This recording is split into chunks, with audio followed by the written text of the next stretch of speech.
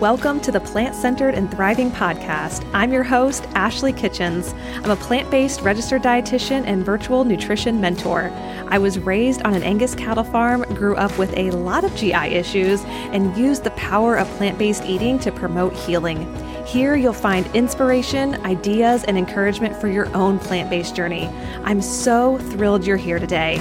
Let's get started. What's up? Welcome back to the show, or welcome to the show if this is your first time with us. Thank you so much for tuning in. My name is Ashley, and today I have with me Sneha Jain, who is also a registered dietitian, and she's a certified diabetes educator who works in an outpatient clinic that serves the East Bay area's vulnerable and underserved community to promote wellness and prevention of chronic diseases. She was born and raised in an Indian Jain vegetarian family, and she goes into a lot of detail on how she grew up and what the transition was like moving to the States. Jainism is one of the world's oldest religions that originated in India over 2,500 years ago. Today, it's a minority religion, and almost all Jains are vegetarians in line with the guidance to pursue ahimsa, which means non-violence to all living beings. And we talked about what that was like growing up, viewing animals in a much different way than how most people in the world view animals. Some Jains go even further by abstaining from root vegetables such as garlic and onions, and she explains why, which was very, very fascinating to hear. In Sneha's work as a dietitian for over a decade, she has seen many clients struggle to balance their blood sugars on a vegetarian diet. And so she started her Instagram page, which we've linked in the show notes, to build a community for people who want to adopt a more plant-forward lifestyle. Her nutrition philosophy is to view nutrition and wellness as a whole rather than a quick fix. So you can see why she was a great guest to have on. And she also believes that nutrition is meant to add value to one's life and enable oneself to feel their best physically and emotionally. It is not to create confusion, fear, or add stress, but ultimately add to the joy of eating. So please join me in welcoming a fellow registered dietitian, Sneha. Welcome to the show, Sneha. Thank you, Ashley.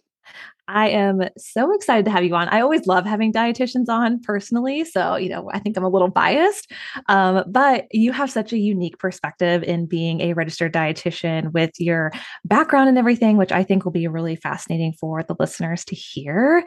So before we get started, why don't you introduce yourself a little bit and just give us an idea of what life is like in your area of the world right now? Thank you. Firstly, I want to thank you for this opportunity, for giving me a platform to share, my perspective on plant-based eating. So thank you. And having said that, I will go right into answering your question, which was, background about me. So a little bit about me. I am a registered dietitian and a certified diabetes educator. I've been a dietitian for over a decade, and I got my diabetes education certification over 5 years now. And that's been my primary focus area, which is pre-diabetes, type 2 diabetes, and gestational diabetes. I have a master's in clinical nutrition from India as well as from the United States. That's because, I was really passionate about this field. And when I moved to United States, I wanted to continue exploring nutrition in this country and learning more about the challenges here. I did go to San Jose State and got my master's there. I started working at an outpatient clinic, serving people with various conditions from weight management to heart disease to diabetes. But that's where I really started finding my passion with diabetes. Also because coming from a South Asian background, I had genetic predisposition to this condition. And I saw so many people of the South Asian background struggling with condition and trying to find, what would be the best way of eating for them. And so I started my work as a diabetes educator in the United States, but also have been a bariatric dietitian back home, where I mostly counseled weight loss surgery patients. And then here, other than diabetes, I've also had the opportunity to work at an eating disorders clinic. I've had the opportunity to teach a food and culture class at San Jose State, the same school that I graduated from. And I think I really enjoyed teaching. Lately, I discovered about the social media platform. I know that many people discovered this pre-COVID, but for me, it was post-COVID. Okay. And I like the idea of kind of, not sitting in a clinical setting and telling patients what to do, but actually showing them how that can be done. So that's where, I started sharing recipes and some tips. And I found, many other registered dietitians like yourself, doing all of these things, which really motivated me and inspired me to spread nutrition beyond the clinical setting in the social media world. Yes. Isn't it amazing? Because I think we probably graduated around the same time because I've also been a Mhm. dietitian for a little over 10 years. And Mhm. isn't it amazing how our passions, or just even hearing you talk, your passion has evolved, and even how you approach nutrition now on social media. I mean, we weren't anticipating that back then at all. Never. Yeah. Exactly. And there was no training for it whatsoever. And, it was the clinical experience was different. The outpatient was different, of course, but this is a whole different world. Yes, it really is. And it makes me wonder if they actually teach this now in school. I mean, I don't know if they do or not, like how to kind of be present on social media, because that's a big part of being a registered dietitian, especially if you have a private practice. Absolutely. And after being in this field for so many years, I'm realizing that how every dietitian can offer a unique perspective. And just being out there is so important because there are so many different people looking to find some relatability with you, whether it is your expertise in certain style of eating or whether it's your cultural background. And so I 100% agree with you that the current students who go to nutrition school, and if anybody is listening, just go ahead and create an account, be there, and Yeah. contribute to the growing field of nutrition. Yes. Yes. 100%. I could not agree more. So you mentioned, we all have different cultural backgrounds. So what was it like growing up in India, and how was that for you? More from maybe a nutrition perspective, looking back to where you are now, and you grew up in a primarily vegetarian household.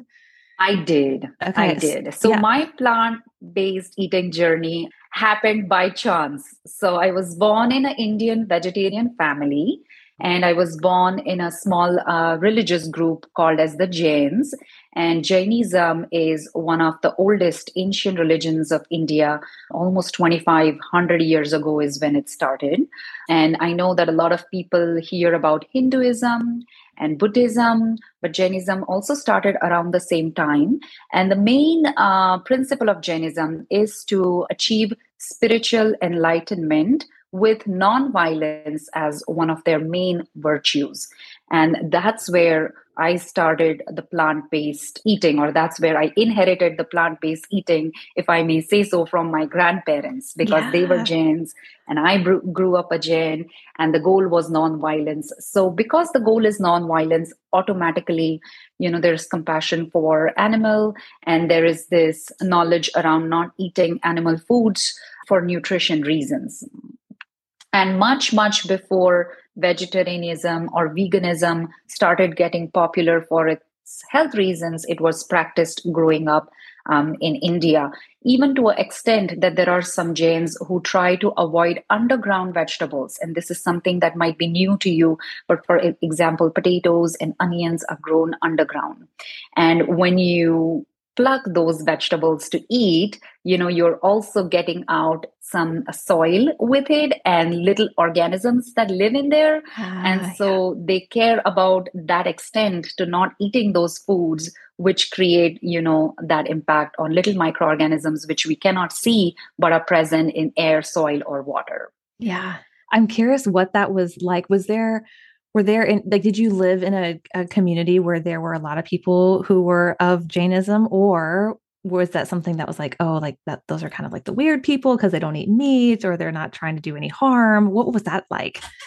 A little bit of everything, I'm going to say, because, India, especially the part where I grew after my grandparents kind of moved from one state to another, the state that they were in was called Rajasthan. You'll find a lot more Jains there in Rajasthan. But then we moved to Maharashtra, where we also had, we grew up in a multicultural background. So people ate all kinds of diets. It was not just vegetarians. So I remember a few friends, of course, making fun of me for not eating meat. Of course. And then there were few friends who were tempting me to eat meat. And they're like, this fish is so good. And especially, I grew up in a coastal region. So fish is one of the popular things there on the menu. And they're like, I'm going to sneak some fish into your food and you're not even going to know it. And you're going to fall in love with it and you're going to want to eat it. Mm. And, just when you go to school, you have all kind of friends, Oh, trying to yes. want to convince you to do all sorts of things with them. So the peer pressure was there, but I think my foundation was so strong and the belief was so strong to not create harm to animals that it never tempted me to even try any of those things. Having said that, where I lived, a lot of people also practice Jainism. So it was kind of easier to stay on your eating style. And it sounds like the options too were readily available, where it wasn't like you had to search, far and wide to basically find foods to meet how you wanted to eat.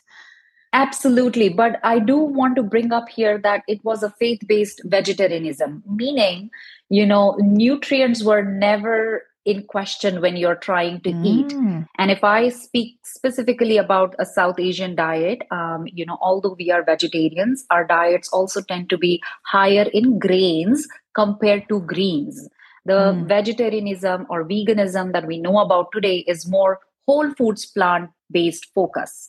But some of the cultural recipes, can be high in refined carbohydrates, ghee, which is very popular in India, sugar. So nutrient was never the focus. But after studying nutrition and after moving to the United States and getting introduced to the global cuisine, I learned to modify my own plant-based eating from a more cultural to a more nutrient balanced way.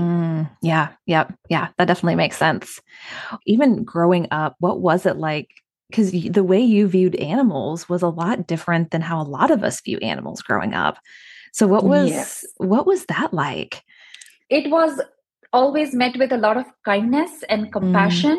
And it is common in India to find stray dogs and stray cows. And, also Hindus treat cows as a form of God. And so they worship cows. So I remember, always trying to feed them the leftover food from my lunchbox and, meeting them with a lot of compassion and kindness. And also remember, I had a friend who used to have this fish pond, and I remember having this conversation with her. And as much as I loved seeing those little fishes, I told her what my grandma told me. I said, do you know that these fishes are feeling confined in that little fish pond? And it Mm. might be great for you as a pet, and you might be having this special relationship, but they really like to be in their own environment. My friend did not necessarily not agree with me, but at the same time, I don't think it was easy for her to see the other side of not using them for her own benefit, but to really letting them be in their own environment. So I remember from a very, very young age being very compassionate towards, pets and animals and birds. Yeah. And that's exactly what I'm trying to do now. I have a 3-year-old son, and we were at a birthday party last week. And he wanted to eat the cake. And I'm like, can you ask if the cake is eggless? And he did. Oh, And then when he wow. learned that it was not eggless, he just looked at me and he said, Mom, no, it's not eggless. It has egg. So then I asked him, so Oh, what would you like to do? He's like, I don't want to eat it, Mommy. And, wow. that was a proud moment for Oh, me I'm because, sure. yeah, Yeah. yeah. So, it's great having learned all this from my grandmother and now trying to pass it on to my son. Yeah. And I very much know that is going to grow in a very different environment than mine. But as long as I have this capacity to influence him, I'm going to. But Yeah. when he's an adult, he is totally fine to take whatever his own decisions are. And I totally Sure. respect that. Yes, yes. I'm sure that's tough too, because I'm sure there's moments like these where it's like proud mom moments. Yes, you made that decision, but I'm sure like Yes, that it comes with some heartache, like, well, one day they're gonna, really make their own decisions and it may align yes, or it may not. But I have yes, read before, and I know there's a lot of articles out there that talk about how kids, especially, like we're innately compassionate towards animals. yes, And yes. especially in westernized culture, there really and in a lot of cultures, there isn't that connection that what is on our plate is an animal. Animal. Yeah. And Yes, so I think it's neat to hear that, even him being so young, making that connection of like knowing where an egg comes from and knowing that, we don't do harm to yes, animals and kind of making that decision. yes. Yeah. Yes, also because, whenever there are environmental cues to teach him this concept, I'm using, for example, when I invested in an air fryer, I think there was a picture of French fries and there was a picture of chicken tenders. And I told him, you know what that is? And then I went a step ahead to explain to him. And then every time he looks at the pictures, he's like, that is chicken tenders, mommy. We don't eat chicken. We are vegetarians. Oh, So, just doing those little things can really yeah. help them see world in a different way. And Yeah. of course, reading books, I also took him to a farm and, he had an Oh, opportunity to pet some goats and some chickens on the farm. And so I think that, if you take these little steps, you can definitely instill compassion in your children if that's one of your goals. yeah. Yeah. We talked about this recently. We had someone who runs an animal sanctuary, and she was encouraging the listeners, and maybe you listening may remember this, to visit sanctuaries or visit places that it's not necessarily like a Yes. zoo, but a place where you can actually Yes. interact with the animals in an environment they were either rescued or that they, have built to house these animals, versus like maybe someplace that isn't quite as kind. So I think that's really neat as well. Yes, Yeah. yes. And not to mention that I don't get eyes from some of the parents, and they're like, come on, he's just a 3-year-old, let him eat the cake. Mm-hmm. And I'm like, it's not about the cake. I'm fine with him eating the cake, but he's beginning to understand this concept of vegetarian diet, vegan diet, and if he is okay and if he's willing to not eat the cake, then I just want to support that for now. And then Yeah. when he grows up, he will have the decision or the choice to do what pleases to him at that time. Yes. Yep. Absolutely. Okay. So you worked in India. Oh, well, you went to school and worked for a little bit in India, and then you moved Yes. here about a decade ago, right? To the States. Yes. Yes. In Okay. 2010. Yes. Okay. What was that transition like? It was hard to be honest with you. Yeah. Also because I didn't have family here. The only person I knew was my husband. So yeah, it was very, very hard. Having said that, my husband was from the same faith of Jainism, and so eating wise at home it was not hard. But what was the hard part was going to the restaurants and ordering vegetarian food. 10 years ago, the options were not so many that you see now. And also, I found what was different was the vegetarian or the vegan food options that you got here. I felt, and this is only my personal opinion, some people might not agree with it, but I felt it was more catered towards people who were meat eaters and looking for that same kind of texture and the same kind of experience with vegetarian food. Yep. So all of these mock meats were very new to me. And I was grown up not eating meat in any form. And what was very intriguing is I remember going to a vegan restaurant and I tried to order, I think it was pad thai or something, and they had made shrimp, but the shrimp had the exact shape of a shrimp. However, it was made from a root vegetable such as purple Oh. yam. And, it just looked so foreign to me. And I'm like, yeah, I'm a vegetarian, but I'm not sure Yeah. I can eat Yes. that, Mm-hmm. you know? So that was the biggest thing that I found, that the vegetarian foods here were more catered towards meat eaters as opposed to someone who had practiced vegetarian diets for a long, long time. Huh. It's funny you say that because there is a very popular plant-based meat company out there. And I think I remember reading that like 95% of their consumers are meat eaters because Yeah. they're not really making this food for vegans or vegetarians. It's more for people who No. are maybe wanting to transition or just eat less meat in general, but are already meat eaters. So that, yeah, makes a Yeah. really good point. Yeah. And even tofu, I want to say that 10 years ago, where I grew up, tofu was not very easily accessible. It was accessible in the bigger cities where restaurants served it, especially the Asian restaurants, but it was not something that commonly was a part of my diet growing up. It was only after I moved to United States and now it's so readily available at any grocery store. I learned how to make tofu and how to incorporate it in some of the Indian dishes, which is why, I share it online so much. And I have not discussed this before, but also my quest is to now turn towards veganism only for religious reasons. Now that I have so much awareness about how animals could be treated in the dairy industry, and that's Mm. the transition that I'm working on. And so I found that tofu is one of the most versatile foods that one can incorporate, and I like how bland it is, and you could marinate it with any seasonings and spices and herbs that you want, and it goes well. And I learned how you can include different types of tofu in your diet. Like the silken tofu goes so well in your smoothies. And then the firm tofus can be used as a substitute for paneer, which is a type of a cottage cheese used in the Indian, diet. But then because it's made from dairy, it's also high in saturated fat. And for people who are trying to work on limiting the saturated fat content of their diet, this could be a great substitute. Yeah. Yep. Absolutely. Yeah. So, as you moved to the States, how did your passion as a registered dietitian, how did that start to morph into serving the community that you serve now? I remember working at an eating disorders clinic right after graduating with master's in nutrition science from San Jose State. And then I remember teaching this food and culture class at San Jose State. And I thought that when I taught the food and culture class, a lot of my undergrad students were so curious about the South Asian diet. And although the food and culture class involved learning about foods from different cultures and countries, because I was from India, they were so interested in learning about Indian diet, South Asian diet. And then I started to find that more and more people that I met, even in my practice as a clinical dietitians, were South Asians wanting to, get connected with a South Asian dietitian who knew their foods. And that's how I started finding more and more interest in the South Asian clientele that I serve.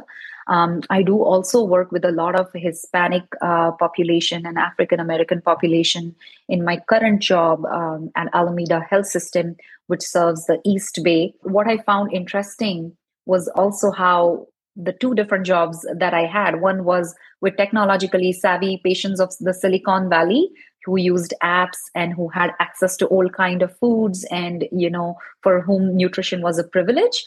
And then in my current job, where people from the underserved communities, vulnerable communities, are trying to make a change, and it is so hard because of the social determinants of health. And then Yeah. I might sit there and write the most fanciest of diets for them, but if they're not going to be able to access those kind of foods, then they're not going to implement those recommendations. So I felt that after graduating and finding my passion working with different cultural groups, I also like how I was able to serve different communities at the same time. And I think that's the great part about nutrition, and that it's not the same and it needs to change depending on what population you're serving. Yes. Yeah. Like we have to adapt with our patient or client that we're working with. It's not a one size fits all at all. Correct. Yeah. My maternal grandmother has diabetes, and so that's where I got passionate about this field. And we see that the diabetes rate is, ever increasing.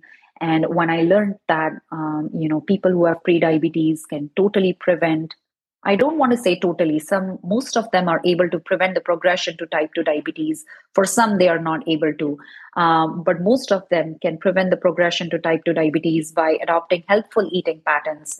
That's where I started to then combine my two passions for food culture and then disease prevention. And I chose diabetes as one of the things because of the family history that I have. Yeah. Yeah. I think that's so neat. And I think it's cool how our history shapes our passions, and also too how again it's Yes, ever evolving. And just because like what you're passionate about when you first got out of school doesn't mean you have to be passionate about that 10 years later, which is so correct. neat.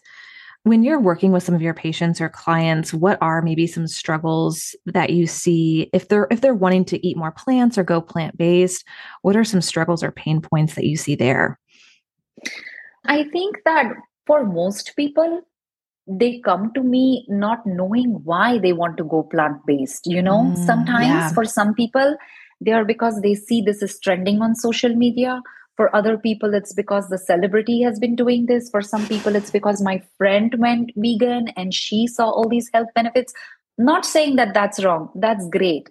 But what I am coming to is if you know your why for plant based eating, then you're more likely to succeed, because all the clients that come to me, I just want to make sure that they really want this before I go ahead and make recommendations, and that this is not temporary, and that is something that they're willing to practice for lifelong.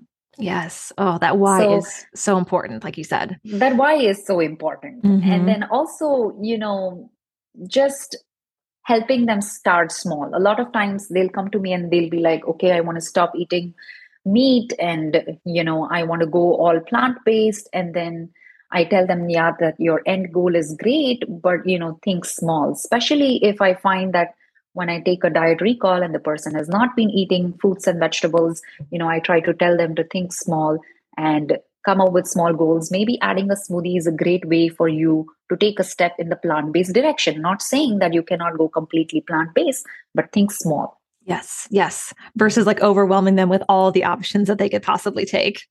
Exactly, Yep. exactly.